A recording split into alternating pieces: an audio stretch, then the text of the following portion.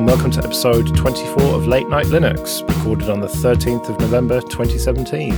I'm Joe, and with me are Jesse. That'll be me. Phelim. That'll be also me. And Ike. I am forced here against my will. Yes, thanks to Red Bull, you're with us. So let's start off with a bit of news, and let's talk about Conservancy and the Software Freedom Law Centre.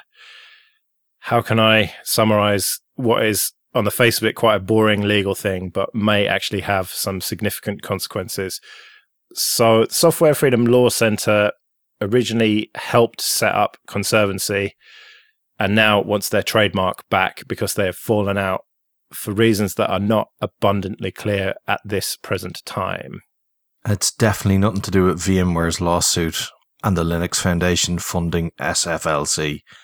Nothing to do with that. Well, the Linux Foundation did actually say that that is not true, that they have got nothing to do with it. They have officially said that, and therefore you have to believe them because that's how the world works. Was it only by audio or text that you saw this, i.e., was there a lot of winking going on that nobody added? Fingers behind their back crossed. Yeah. Don't know. But this is right on the heels of the Conservancy coming out and saying that their number one target isn't to be judicial about things and take people to court. They want to settle everything amicably and come to a comfortable, chummy agreement. Whereas surely the law centre thinks that number one thing should be taking people to court. So I can understand where this, their discrepancy comes from. Litigious is the word you were scratching for there. It was, yeah. So one is very litigious and one is very not, and they, that's why they're not best buddies. Ike, it was you who brought this to my attention. Yeah, I mean, it sort of exploded over Reddit, and then you saw the first one, like the Conservancy one, is like, okay, this is a bit of drama, let's see where this goes. It sounds really, really bad. And then the SFLC put up this post, I was like, wait, what? Like, that was basically the TLDR summary of everything they felt about. I was like, wait, what the fuck just happened? And I was sort of on the side of the Conservancy guys when I first read that. But after reading the SFLC thing, it seems like it's all blown a little bit out of proportion. And I know that I'm going to be burnt at the stake for like supporting a side on this. So I'm not really supporting a side, but it does kind of seem that the Conservative guys like just blew this up completely because the SFLC is saying, well, we've been trying to talk to them for ages. They don't talk to us. We were left with no choice but to actually go about this the legal and proper way because nobody was talking to us. And all of a sudden, there's this massive post reactionary to what was their fault in the first place. That's kind of the way that it's reading. So, I don't know. It's kind of like two toddlers in a sandbox throwing bricks off each other's heads at the moment. Like, it just seems absolutely fucking ridiculous. But it shouldn't be this way. Like, if these are the guys that we want defending us, like when stuff goes wrong in the open source world, and the pair of them are hurling fucking Legos at each other, is a little bit concerning. Lego is never plural. Yeah. Where do you buy your Legos? You go to the shop, and you first go to the ATM machine and put in your PIN number. Triggered. Maybe I shouldn't have said that. Yeah, you shouldn't have. But in all seriousness, this doesn't look good for either of them. You're right. It doesn't look good for the whole open source free software. Image and perception, it's really bad. Yeah. I don't know why we care about that so much because, I mean, it's not like the likes of any proprietary company does any better anyway. So, I don't know. I think we're just being as equal as they are. So, I suppose. But what does it look like? What does the world look like where the law centre gets their way and revokes the trademark? What do Conservancy call themselves? How can you trademark software freedom? But I don't even know how they can claim that they need to give it back. I mean, that just seems ridiculous. It's all very confusing. I don't really care either way, but we just need a swift resolution to this. I don't want to see this drag on and give us loads more to talk about. As much as it would make interesting content, I want this to go away, and I want the interesting content to be what we're going to be talking about in a bit with innovation and actual work happening, not just boring fucking politics. Which we shall hereafter refer to as Lego fucking. I think we've seen from the SEO stuff that the American legal system is swift and just. Yeah, they've come back to life again, haven't they? Oh man, yes. I had to talk about that as well as this conservancy thing on LAN, and it meant having to learn all these legal terms and stuff. And I just don't have enough fucks to give about boring legal shit. Yeah, I mean, I know some legal terms. I believe SEO comes from the Latin to mean to permanently have anyone involved in Linux in court in the hopes of getting money back out of it. Yeah, pretty much. But that, I don't think the Sky versus IBM thing is actually going to be very interesting because it's not going to affect anyone other than IBM. Originally, they were thinking about, they were trying to take on other Linux vendors like Red Hat and stuff, but by the looks of the judgment recently, that's not going to happen. So I don't think we have to be too worried. Yeah, now it's like refocused around partner access to IP, that sort of thing. Yeah.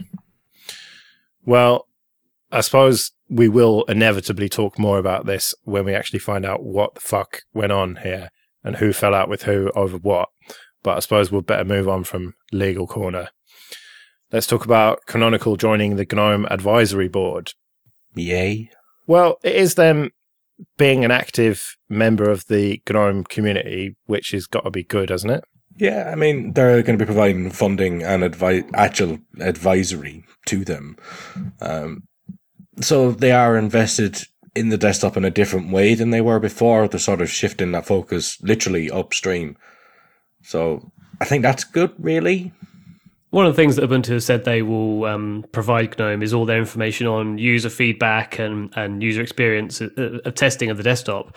And I do wonder, not necessarily what use that will be to GNOME, but whether they would listen to it and see it. Because obviously they've come at the GNOME 3 as a different paradigm from GNOME 2 and probably think their desktop works quite well, thank you very much. And what do you need from Ubuntu or Canonical that could prove fundamental changes in the way that people use desktops? It seems like it's a bit late. Useful for them to provide and very good for them to offer up that information, but a bit late, unfortunately. Well, what Ubuntu has to offer is a massive install base.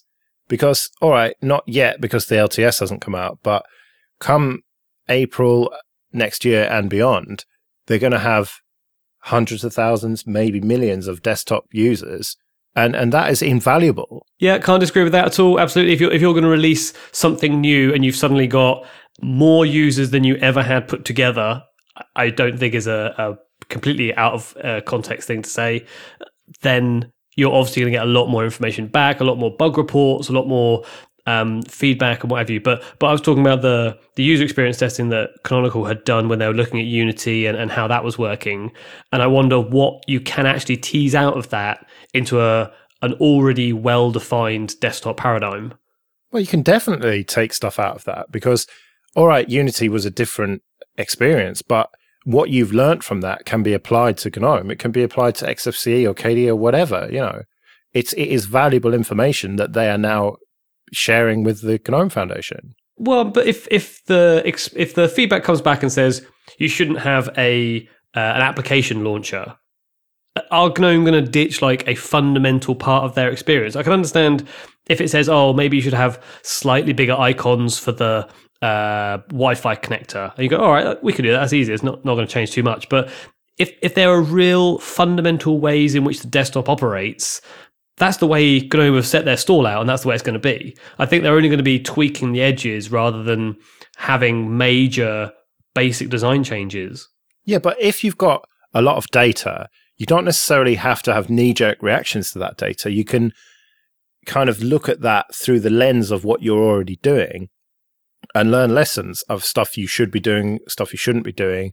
And it's not as black and white as an application launcher, people don't like that, let's get rid of it. It's more like, why don't they like it? What aspects of it don't they like it? And how can we apply that to make our things subtly better?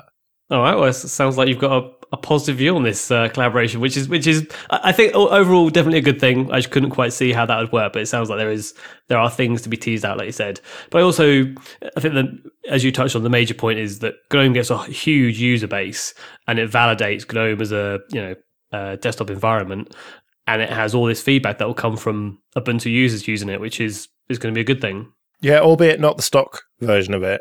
So I don't know to what extent that makes it less valuable, the data, but it's not that different, is it? Well, I suppose it's a bit different. Well, it's different enough that it looks different. It has that horrible Ubuntu desktop icons. It has all those kind of weird Ubuntu colors. And, they've sort of generally taken the quite nice default GNOME and sort of made it all horrible Ubuntu-y. So what you're saying is they need a new theme and new icons. They could definitely do with a new theme and new icons. Actually, when I say that GNOME had nice icons and things, I'm thinking back to my Antigos install that had some of the flat icons. So the default GNOME Adwaita, is it? Yeah. Well, good job Shuttleworth's got so much money and he can spend loads of it on a new theme and icons. Or, no, maybe they'll just get the community to do it for free. Looking at you, Ike, you're trying this on, so you can't exactly complain about it. I asked for wallpapers. But if somebody makes me a theme as well, Yeah. Just putting it out there. But like these two stories totally contradict each other, don't they? On the one hand, you've got Canonical joining the GNOME Advisory Board, doing their bit and investing in the desktop, proving me wrong when I said that they were basically abandoning it to the community. Who was right when that was it me and Jesse? I think it was. Yeah, but then this other story that now they're looking for community artwork for a new theme and icon set, and they're not going to pay for it, and they're going to have it as a contest. Yeah, nice one. Well, that kind of backs up my point, doesn't it? So they're sending mixed signals here, I think. So they've always had a wallpaper contest. So you always, like, when there's a LTS, you have this wallpaper contest, and they probably release their standard 7 or 8 slightly different shades of orange and purple, and then there's some nice photos that people have taken you might want as your wallpaper, desktop, whatever you. And it's not purple. Remember, it's aubergine. Yeah. Pardon me, aubergine, yeah, or maybe a black one that Joker put on, and they're just extending that slightly more so that people have more creativity they can bring to the project and be part of the community. So that's just embracing people, Joe. Communitizing the community, yeah. Yeah, I mean, they actually get to have their feedback. Look at any Linux desktop out there. Almost all of them are different, but there are like major themes that arise, aren't there? Like Arc, Adapter, Flatplat. People get together. You get like a commonality around the theme, and perhaps instead of trying to design a theme for the people, they're trying to see what the people would give them that worked for them, for the majority, because it would gain its own popularity and following, wouldn't it?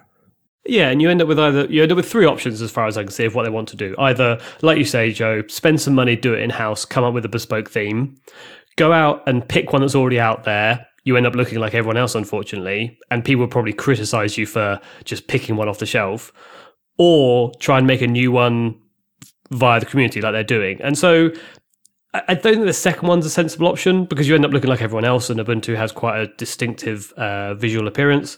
And doing it in-house, all right, it does seem like the cheap way, the way they've done it. I can't work out how to make it sound any different. Yeah. But the question I have is, what's wrong with the one they've got now? And Jesse, you don't like it. It's old. Yeah, it looks so 90s. What's wrong with being old? It's dated.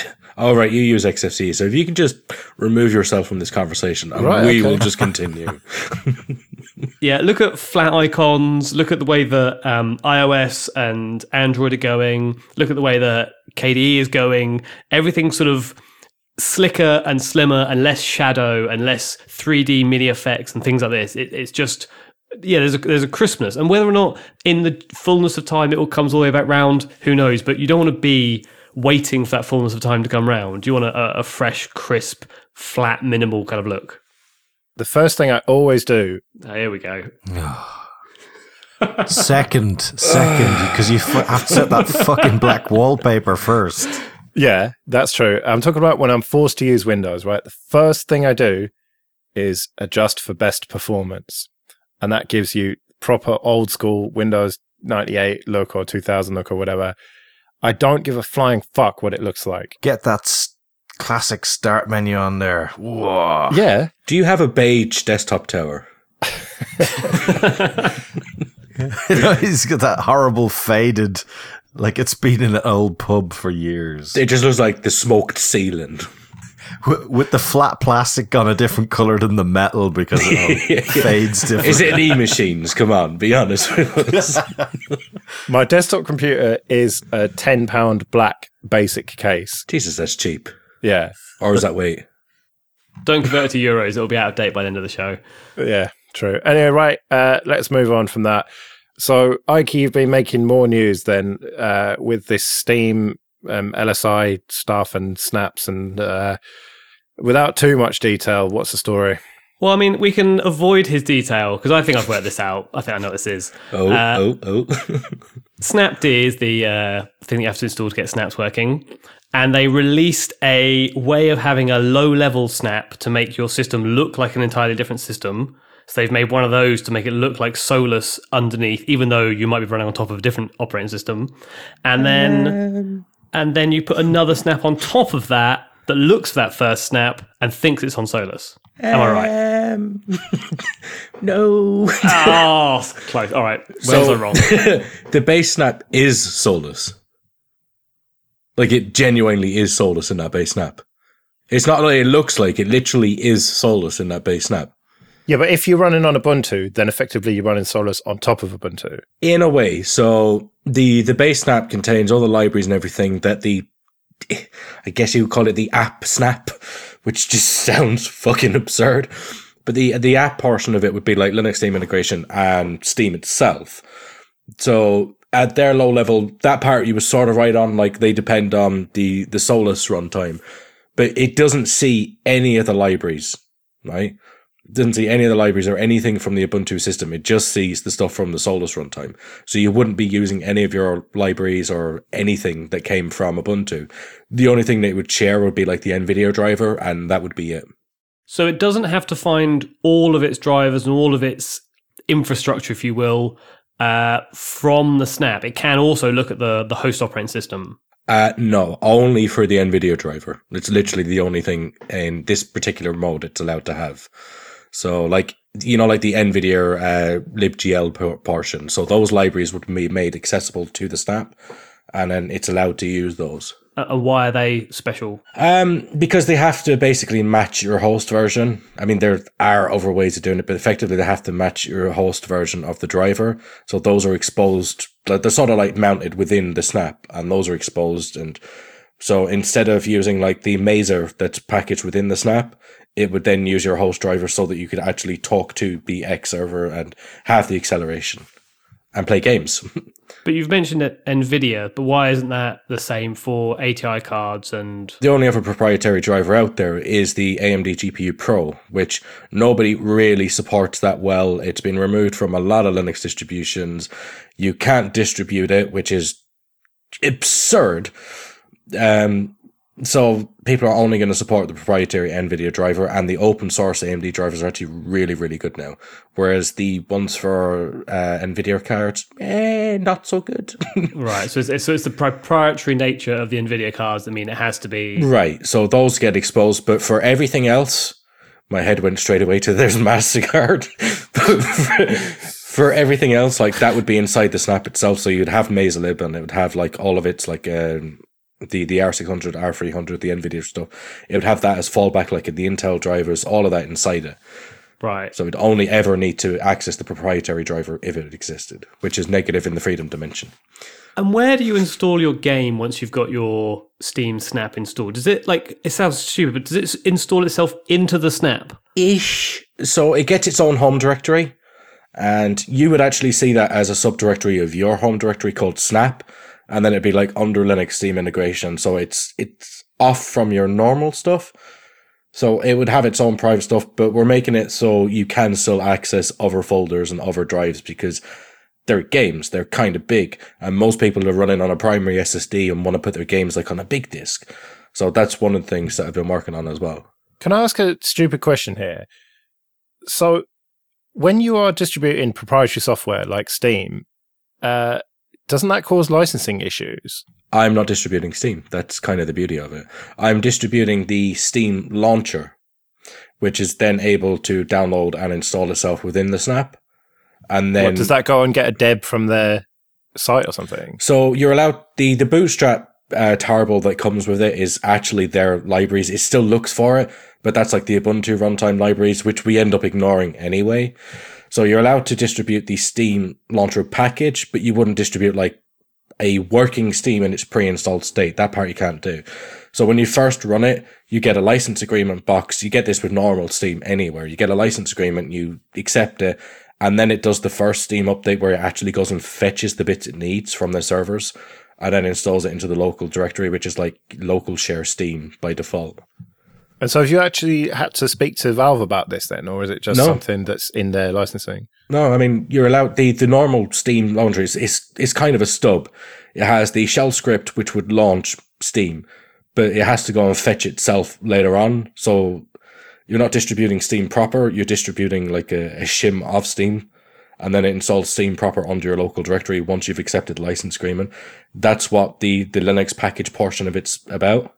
You know what this really reminds me of? It's installing software in Windows where you download this tiny exe that then goes off to the internet. I mean, it's a bit similar, yeah. Like, it has to go and download all its bits. It has to download the binaries. Like, those parts you would never ship yourself. Like, you just wouldn't. They don't come with it.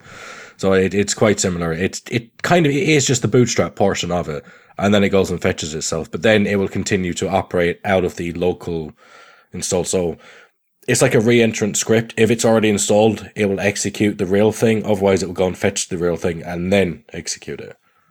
Fair enough. All right, let's move on from the desktop to the server room.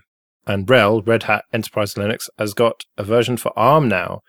So RHEL 7.4 for ARM is here. This is a big, big story, I think. Yeah, the Raspberry Pi needs RHEL. And no, it's not quite that, is it? It's for the 64-bit ARM v8 server class. We're talking about a massive shift away from x86 towards ARM, which has seemingly been brewing for about 10 years at this point. It's always around the corner. And now we're actually starting to see it.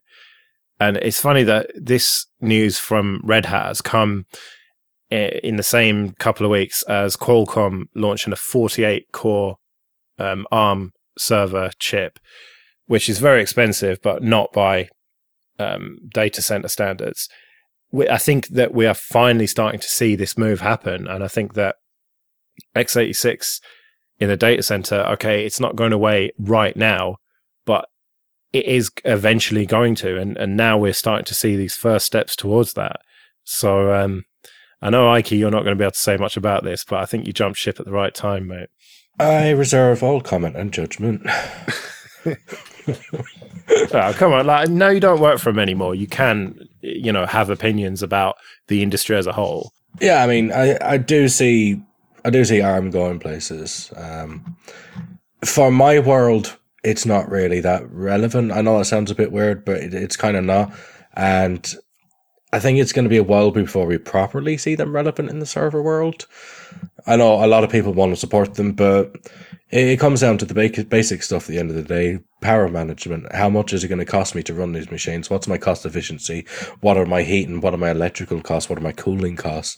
There's all of those things to consider, and I still think it's going to be a while. Genuinely, my own opinion, I think we're still going to see a predominantly x86 64 entrenched market for some time.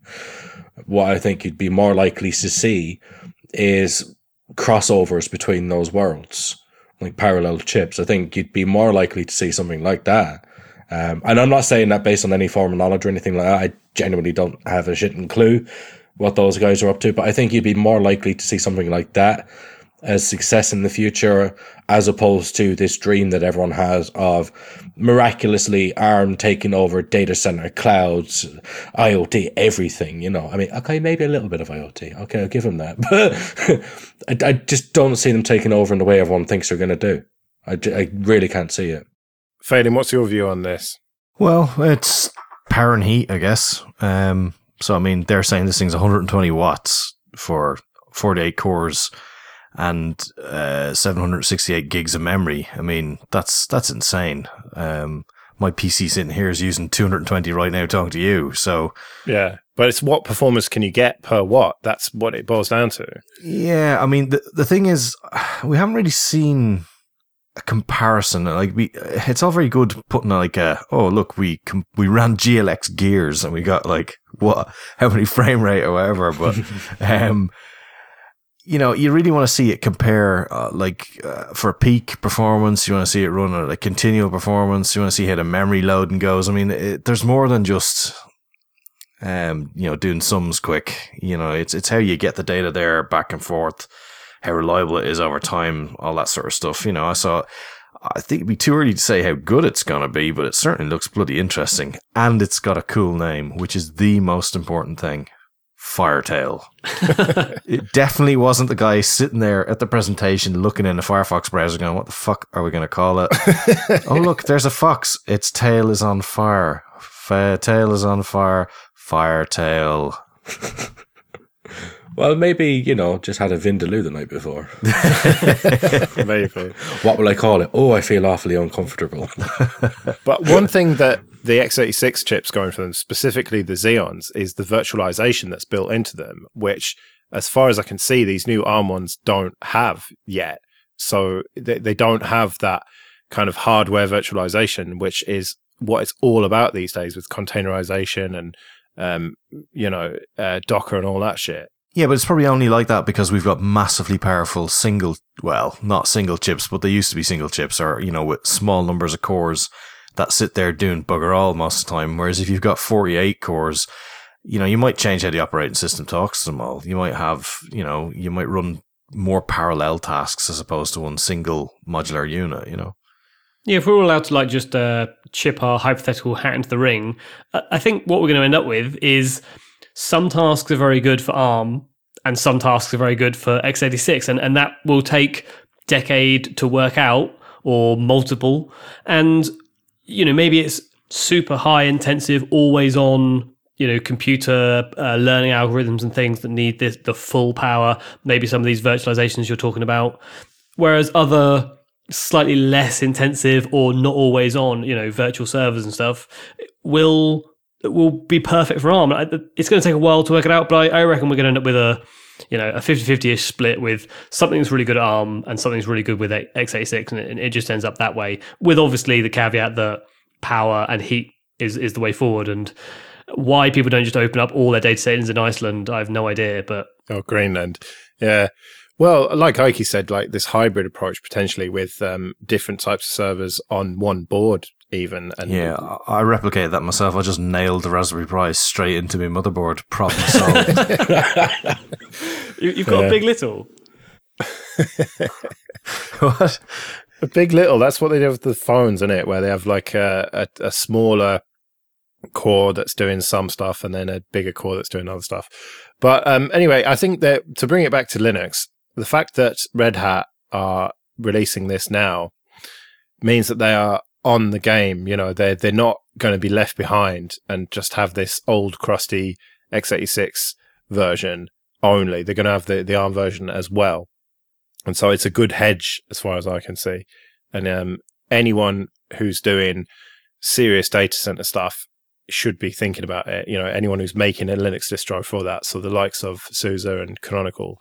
Canonical already have it. Well, yeah. And so there you go. It is clearly at least part of the future, if not the whole future. So this episode of Late Night Linux is sponsored by Entroware. And Entroware are a dedicated Linux computer seller based here in the UK. They ship their computers with Ubuntu and Ubuntu Mate 1604 and 1710. And they've got all sorts of machines, quite a lot of laptops, a couple of desktops, and a server.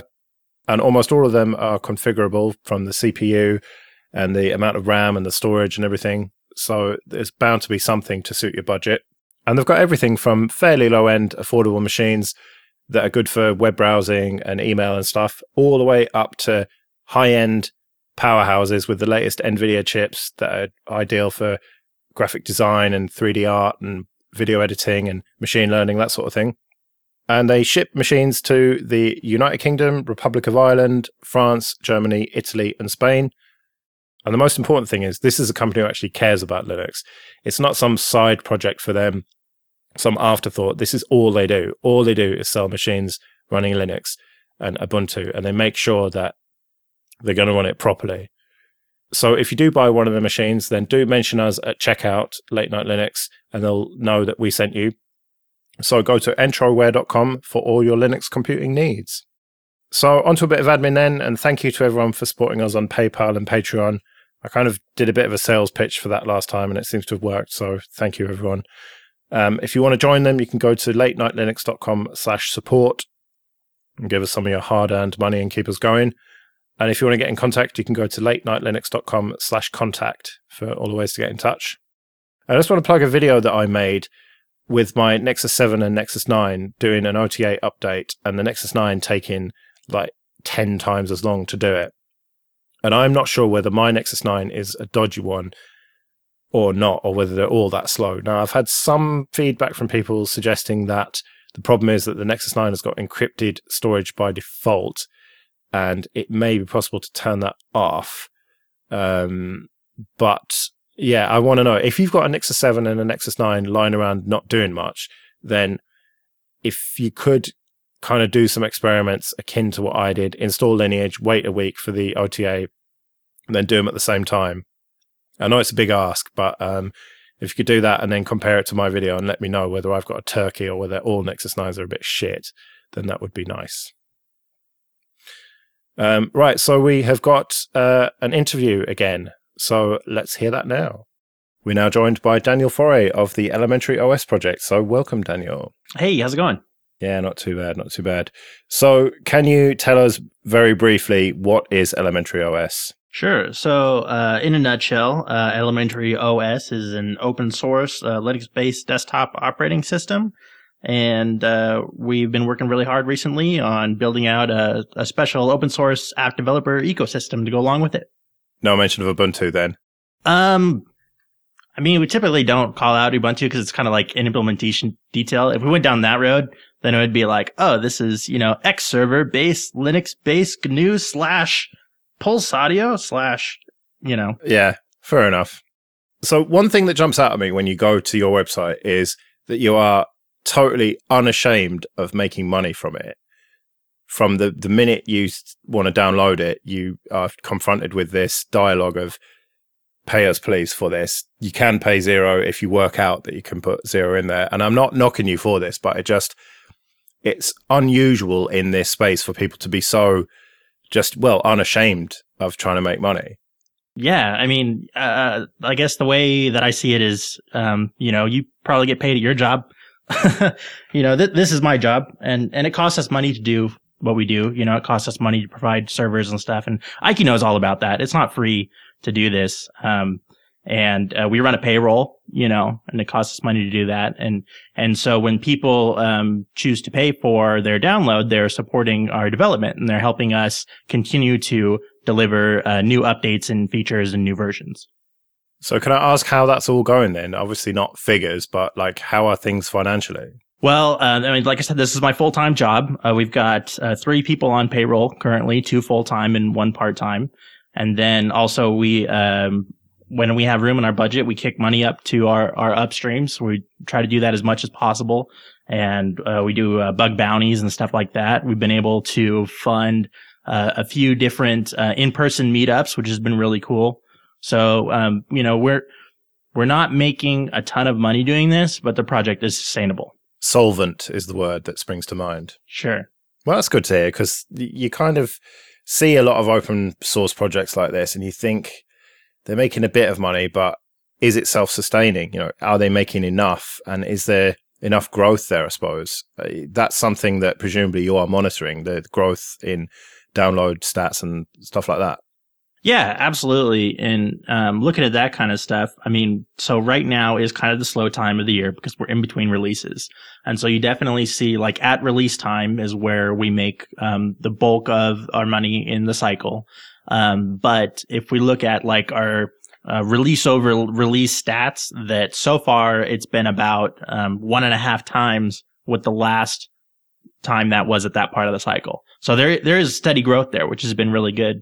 But like I said, this last cycle, we added our new part-time employee. So hopefully if we keep growing, we'll be able to, expand our staff. And I'd really like to add, people to do more like support staff and stuff like that as well. So.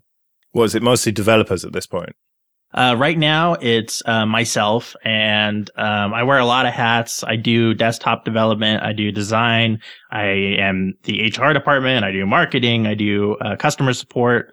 And then we have Cody, and he is full-time desktop development and integration. He does all the release management and packaging, and builds the actual images. And then our part-timer is Blake, and he's our web developer, and he does all the maintenance and support on our website, and all of the development and maintenance on the App Center dashboard service. So not to sound too obsessed with money here, but apart from donations, have you got other revenue streams then, or is it all just sort of community support? Basically, what we have is the bulk of our income is the Pay What You Want download on our homepage. And then we also have a Patreon. And we accept PayPal donations, and we sell merchandise, and we have a little bit of a kickback we get from Unix stickers when they do that.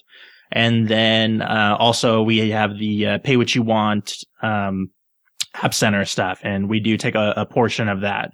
But that mainly just is kind of to pay for itself at this point. Yeah, I definitely want to get back to that. But before we move off the topic of money, what proportion of people downloading the ISO actually pay for it then? It's really, really low. I think the last time I checked, it was at about 1%. That's kind of what I would expect then, based on the kind of number of people who support other stuff. People are just used to it being free, right? Yeah. And it used to be a lot lower. And I think there's things that we can do to get that number up. I think it's a big question of marketing in a lot of ways, and we have to make sure that we're communicating the value and why people should pay and what happens, like what do they get, what's the value proposition. And I think that if we do a good job with our messaging and stuff there, that we can get it up a little bit more. So Ike, have you got any idea what proportion of your users donate then? No, we don't actually have any form of statistic tracking at all. Like, we don't even know how many downloads there are. Really? No, haven't a clue. We can sort of guess by looking at how many torrent downloads there were and bandwidth spikes, because we have to keep upscaling. Like, every few months it's like, now we need a new service. Now it's like, we need a CDN. So there must be people there, But yeah, no idea. Like, if I was to go to a business meeting now, I would be laughed out of it. Yeah. So I've got some users. How many? More than 12. But yeah. One thing I was actually going to ask, do you find yourself being impacted by changes in other OSs in terms of, continuing the money conversation a little bit? Because one thing I found nowadays is incredibly hard to sell software, even if it's not free/open source. Because operating systems are becoming free financially, and the world seems to be shifting more towards being service and data driven as opposed to value for the OS itself. Do you find that to be something that's affecting you at all? So far, I haven't seen it reflected in the numbers, but I absolutely agree that that's a concern. And I think that, we need to make sure that we're diversifying where our income is at. And I think that the way forward is, like you said, through things like more services and things like that, microtransactions maybe even, which I guess I would consider App Center to be a form of microtransactions as far as the way we're looking at it. But yeah, services, things like cloud services are I think a way forward, or other kind of services that we can offer. Like we've talked about maybe a way that we could offer a translation hosting service that would integrate with App Center dashboard, or things that we could offer like consulting or design services or things like that we could sell to developers, or like there's some ideas out there. Nothing's really materialized yet, but I absolutely agree that it's going to become harder and harder to do the direct sales of the operating system. So would it be fair to say that, let's not use the word OS here, because I think that has some of the wrong connotations here. So if we say platform, I think that's a more appropriate term. Would it be fair to say that the platform is something that gives people a a creative and comfortable base to do other things on. So like you would put the sexiness, the snazziness and the pull into the platform so that they could actually do other stuff with it that isn't directly related to the platform. Like the platform enables other things, but the platform itself isn't necessarily the marketable asset. Yeah, absolutely. I completely agree. And I think that's the way that the larger companies are moving as well. If you look at, like how Amazon makes their money, or, the Apple App Store stuff, or Google's ecosystem, it's all about providing a platform and providing ways for developers to monetize on your platform, and kind of letting them go crazy, and chaining it up that way. It seems like that's kind of the future of how platforms make money. Well, speaking of platforms, the big one, we mentioned it earlier, this App Center of yours, that's something you've put a lot of time and effort into, and you had the meetup and that sort of thing. How is that going exactly? Is it going as well as you'd hoped? And, a sort of ancillary question, what makes you think you can succeed where Ubuntu failed? I think there's two different things to look at with it. One is kind of the return on investment aspect. And in that way, right now, the service kind of pays for itself, but it's not going to be like a primary form of income to support other projects anytime soon. So I think that's still a success if it pays for itself. And then the other way to look at it is how has it added value to the platform, and how have users received it, and how developers received it. And I think from that point of view, it's been an incredible success. Like, our users love it. The developers love it. They love that they can have a tight feedback loop with users. They can publish updates whenever they want. It's, I think, quickly becoming the distinguishing feature of Elementary OS as compared to other desktop Linux operating systems. You avoided the Ubuntu question. Oh, sorry. What was the Ubuntu part? Well, they tried it, didn't they? They tried to have an app store, and it did not work out for them. They had to just abandon it in the end. Yeah. I mean, I think there's probably like a lot of different factors there. I think one of the big factors probably is like technology was different at the time too. Like we benefit a lot now where we have services like Stripe Connect is what we use to power all the payments. And like, that's a thing that I don't think existed when they were trying to do the Ubuntu Software Center. So, payments and monetization was a way bigger technical hurdle for them at that point. We also benefit from the fact that there's like AppStream now. So there's a kind of an accepted way to do metadata and, rich metadata, screenshots and all that kind of stuff. So we really benefit from the technology that's available right now. But I think also probably one of the major things that that I don't really think helped them, and I kind of disagree with, is especially if you look at like the Ubuntu Touch Store, it was full of like web apps, and it was like, oh, we have, so many apps or whatever, but they're all like embedded websites, and it was things that people consider junk, and so they weren't excited about the App Store because they weren't real native apps. Yeah, they're what I like to call links. Yes, absolutely. Exactly.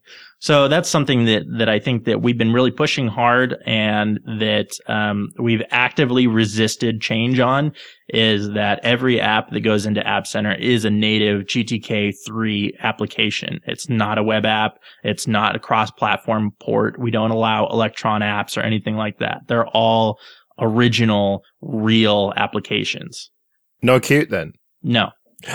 Good job Phelim's not here. Right, so it's got to fit in with the look and feel of the rest of the OS then. Yeah, I mean, I think that's the big point of it we want to make, is that the applications in App Center are ones that developers have specifically built for Elementary OS users. And they're going to build that relationship with our users. And it's not something that they just kind of ported and they're going to dump and never update. To come at this with a point of controversy, not necessarily to say I think this, but I could see how others might think this. It's arguable to say, some might say, that as much as these are open source applications for an open source platform, it's also enabling a proprietary ecosystem of Elementary OS specific apps. What would your thoughts on that be? You're going to throw that P word at me? Yeah, I mean, people are going to ask in the comments, right? So if I play, quote, devil's advocate, so what would your response to that be? I mean, I could see why people could think that way, but I guess I have a couple different counter arguments to that. And one is that some of the developers that are publishing their apps in App Center are actively paying attention to other communities and making sure that their apps run on other Linux desktop operating systems, which I think is totally cool of them to do. And another one is that so that's two angles, right? One is from the developer's perspective. Another is our perspective. And there's nothing that we are doing to stop users from installing applications from other places on Elementary OS either. So it's not like a walled garden effect or anything like that. Like there's always going to be the ability to sideload whatever apps you want. And to what extent is the backend open source then for your App Center? 100%. It's completely open source. The actual service, App Center dashboard, is written in Node.js and it's open source on our GitHub. And the client, the App Center app itself, is open source and it's Vala and GTK+. Good man. So being based on Ubuntu means that you could have first-class Snap support, but it doesn't seem to be something that you are actively pursuing like Ike is. Is that fair to say? We're kind of taking more of a wait-and-see approach for Snap versus Flatpak. And like our stance as a company is that we believe that these kind of sandbox containerized application formats are like definitely the future. Like one of these is going to be the future, and we are preparing for a world in which sandbox applications are a thing, but we're not really sure which horse to back yet. So we are talking to the people that are developing the technologies. Like we attended the Snappy Sprint and worked with those guys, and we have like a few initial snaps of our apps that we've done. I started playing around with the utility to be able to sideload snaps, and I've talked to like Robert Ansel about that. And I know there's a new version of SnapDG Live coming in the next version of Ubuntu that would enable us to do that. So the technology is still kind of in progress, I think, to have a really like great experience with it. Fair enough. Another thing I wanted to ask you about, and I'm trying to think of a diplomatic way to say this. So there's a clear difference to me between an Ubuntu derivative and an Ubuntu flavor. So take Ubuntu that I'm using right now. That is a project that is an official flavor of Ubuntu. Most of the repos are canonical repos, Ubuntu mirrors, and they are very much dependent on Ubuntu and totally admit that. Whereas Elementary OS is essentially similar in that a lot of the software security updates and that sort of thing are coming directly from canonical servers. You're not recompiling the binaries. You're not building your own packages effectively. And so you are very much dependent on them, and yet you are not that keen to talk about that. You're very keen to appear independent as a project. And that, to me, sort of doesn't really add up. I mean, if you look at like our website, we've got an open source link in the bottom that shows like the whole stack of like all the different stuff we're based on. In like our marketing messaging, because we're focused on bringing open source to people that are running proprietary operating systems, and they like don't care about the underlying tech stuff. Like that's not important to them. So, that's why it's not part of like our marketing, is because it doesn't really mean anything to normal people. Like it means stuff to us geeks, and we have a page for that.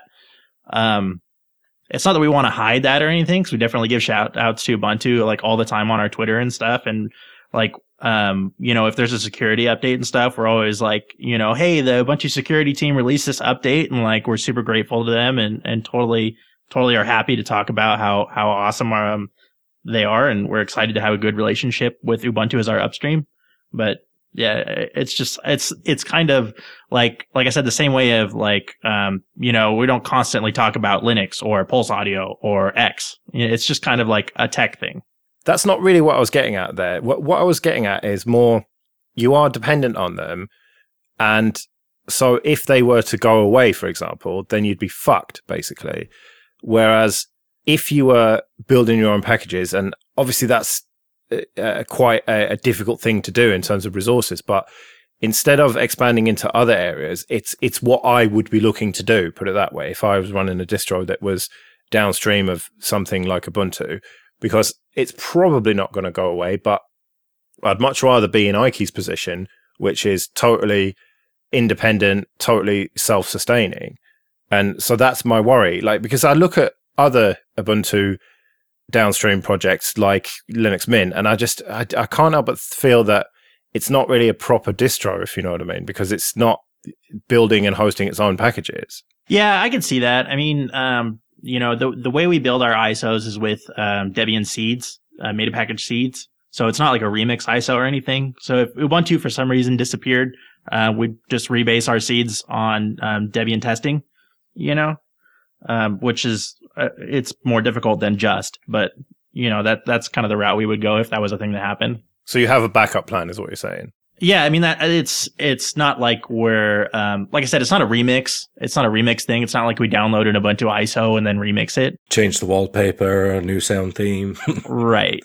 And so I think there's a technical distinction there between a remix and like a real distro that builds stuff from meta packages. But as far as like hosting our own packages and stuff, we're actually actively working to try to get off of the Launchpad infrastructure more, because as our user base grows, we know that it is more of a stress on their servers and things like that. And the people that we've talked to at Canonical have said that it's totally cool and they're totally happy with us being a part of their ecosystem, and they've actually asked us to use their stuff more. But we would like to be more independent. And so we're working on trying to get all of our packages that are in a PPA right now into our own hosted repositories and not use PPAs anymore. So that'll be one step that way. But I think it still makes a lot of sense, and it's more beneficial for us to inherit the Ubuntu repositories as kind of the main repository. Okay, fair enough. Another technical question I've got to ask you that Ike brought to my attention, I think, early on in the run of this show, Late Night Linux, and that is the use of Vala. Mm-hmm. And the fact that you are pretty much the last people using it and therefore are kind of almost responsible for maintaining it. Ike, tell us a bit more about that. My memory is a bit foggy of it. Okay, so this one has caused controversy before, multiple times, because it is well known that I have a certain stance towards Vala, right? But it doesn't mean that people shouldn't use it. It means that people like me shouldn't use Vala. And my issues personally with Vala come down to the fact that it is, in the politest manner of speaking, it's what you'd call a heap whore. As in, it's the politest way I can put it, right? So if you're doing lower level C, which is what I usually do, then you know the difference between the stack and the heap. Vala cuts some corners so that it doesn't have to worry about local stack storage. So it basically duplicates and copies everything in memory, which makes it a little bit more inefficient. But my main gripe with it is the quality of the C code that comes out with it, in addition to the Vala bindings. They've always been a point of pain. So first, a lot of the stuff I do with Vala, it's constantly hitting my head against a brick wall, because some of the stuff I want to do, it's just not capable of doing in an efficient manner. For higher level stuff, like GUI apps, and I think this is where Daniel would probably say that for normal GUI apps, devs probably don't and shouldn't care. For the stuff that I would work on, which is basically like effectively the infrastructure and glue parts, then I think it's appropriate to say in those instances, Vala just doesn't cut it. But it's kind of a case of using the right tool for the job. And also from my perspective, to me, Vala is all but dead. Whereas to Elementary, it's kind of in your court now. Like, it's sort of transitioned under your domain from what I've seen. But for me, I mean, I'm a C guy, right? I see the code that comes out and it makes me want to cut my wrists. But that aside, I'm more interested in the fact that, okay, you don't have a preference for it personally, but the idea that the Elementary OS as a project is effectively maintaining it at this point, and that is now the shepherds, right? Yeah, that's a lot of time and resources go into that, don't they? I mean, it's not like we're taking away resources from other things. I think it's more like the people that were already in the Vala community that we've kind of invited to hang out with us, kind of thing. And like, hosting Valadoc and stuff that's just a bill, but it's still like the Vala community that was already there is the ones that are working on that still. So we're trying to be more involved with the community there and like empower them, but it's not like it's taken away from other stuff we're doing. And as far as like the livelihood of the project, as far as I understand from talking to the people who are involved with it, like their stance is that the language is feature complete. And so that's why you don't see like major new stuff, but bug fixes do go into it. And I was just talking to Rico actually this morning. I was overhearing Rico talking to someone else this morning about he's got some new Vala release planned pretty soon. So I think it's fair to say that at this point, Vala is basically in a maintenance phase, and the only thing that you could do with it feature-wise, I think, really would be to stop using a transpiler. Yeah, and move to LLVM. Now, if Vala did that, I would genuinely eat my hat. I would take back all of my remarks, because if it stopped compiling C and then compiling that C, you take away so many of the problems, and you wouldn't have to be explicitly dependent on G-Object anymore. So if that happened to Vala, that would be a very, very interesting evolution, and would probably, give people somewhere sane to go, as opposed to, oh, look, we got JavaScript. Oh, no, there's Rust now. We must have Rust as well.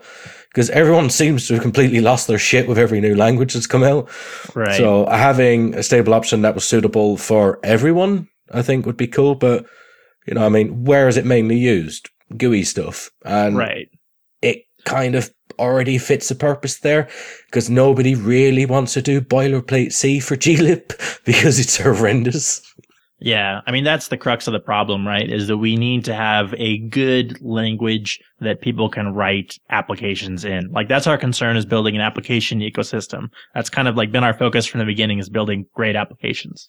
And, like Ike said, it's a tool for the job stuff. If you're going to write some real low level stuff, then C is probably what you want. If you're writing a video game, like, it seems like C++ is the tool for the job there. If you're scripting, use a scripting language, like it's all what you're comfortable with and what seems like a good fit for what you're doing.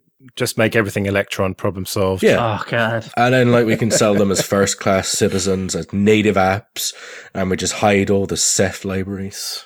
You need 16 gigabytes of RAM to run your text editor. But it's collaborative, Daniel. Yeah. So almost all projects are looking for help moving forward. So what have you got planned in the future, and what help do you need with that, and how do people get involved if they want to help? Yeah, so we're actually coming up on a really interesting time to get involved because the new Ubuntu LTS is started development.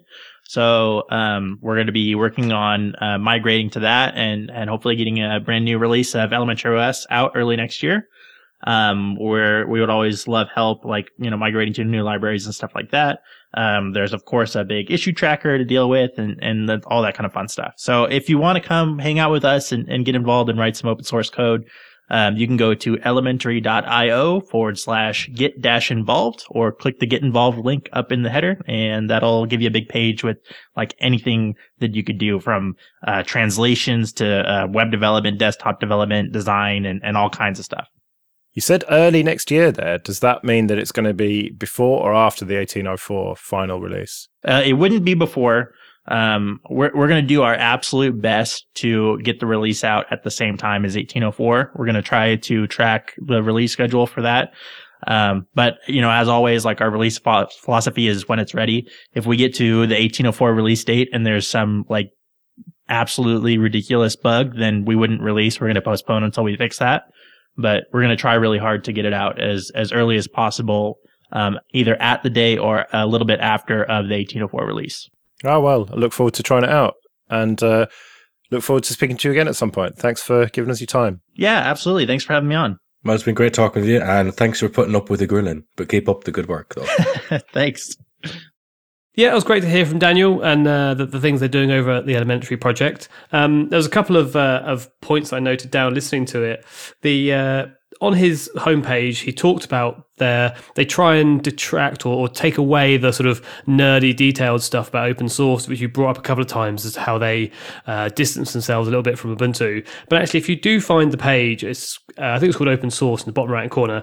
That it's quite a good showing of the bits of software they're built on top of and the foundations or companies that make those, and then with separate links within those sections as to specifically what bits of code they're using, or at least those project pages. So it's the only time I've actually ever seen it on a distribution where they call out literally what they're sat up on in a quite a well laid out hierarchical way from bottom to top, all the way from the Linux kernel and GNU all the way up to the bits of software that they write. So that was a good see. I also had a bit of a question about Valor. You gave him a bit of a hard time on his choice of Valor, and I do wonder. Ike, you mentioned that there's always the new hotness in coding, whether it be Rust at the moment. I wonder whether any code base you decide to use to write, or any programming language, how likely is that just to disappear? I mean, were they maybe unlucky that they've picked Valor and its interest has waned and they're now like one of the only projects using it, or was it a bad choice? And what if GTK tomorrow stopped being the hotness and Ubuntu hadn't chosen GNOME and GNOME started to disappear and all that sort of stuff? How much? It's as likely with anything, isn't it? I don't think it's necessarily a bad thing that they chose Valor, by the way. I just want to get that out there. I mean, when they did adopt it, there was absolutely nothing wrong with it. And for their use case, there's probably nothing wrong with Valor. That's why I was very specific about there being a right tool for the job. And the state of Valor right now, I mean, it's effectively in maintenance mode, right? That's, that's not really a bad thing. It doesn't really affect them, I don't think. Especially as they're willing to do the work to fix any of the issues they encounter. Yes, they're able to do the work. The way he explained it, that they'd brought in most of the developers, or at least they were working side by side. And, if it's in maintenance mode and you've basically got to a point where no new sort of hotness needs to be added to it, you're happy with that. But of all the different languages or code bases that people use, or libraries and things like this, there's no guarantee that any of them won't stay. Joe made the point about what if Ubuntu fucked off, and he, said that we could rebase on Debian. But at the same time, you could just say, what if Debian fucked off? Or what if the Linux kernel fucked off? Or what if GNU fucked off? You could use that point for anything that you're sat upon. And the whole point of open source is that you use other bits of software and build upon them and share upstream and downstream. And there's that sort of, I'm just saying you could point that finger at any bit of software that anyone's based off. So it becomes a bit sort of meta and ran around in circles. I just wondered whether, like I say, if everyone who's writing in Rust and in 5 years' time, Rust is just a forgotten language, are you supposed to keep on moving to the next one, to the next one, to the next one? Maybe they've just found, laid their hat, made their home, and they're just settling with that. Or do you just stick with C? Well, that was the other thing I was thinking was, Ike can be smug because C's so low, it's not going to go anywhere. It's unchanging, especially as the kernel is written in it.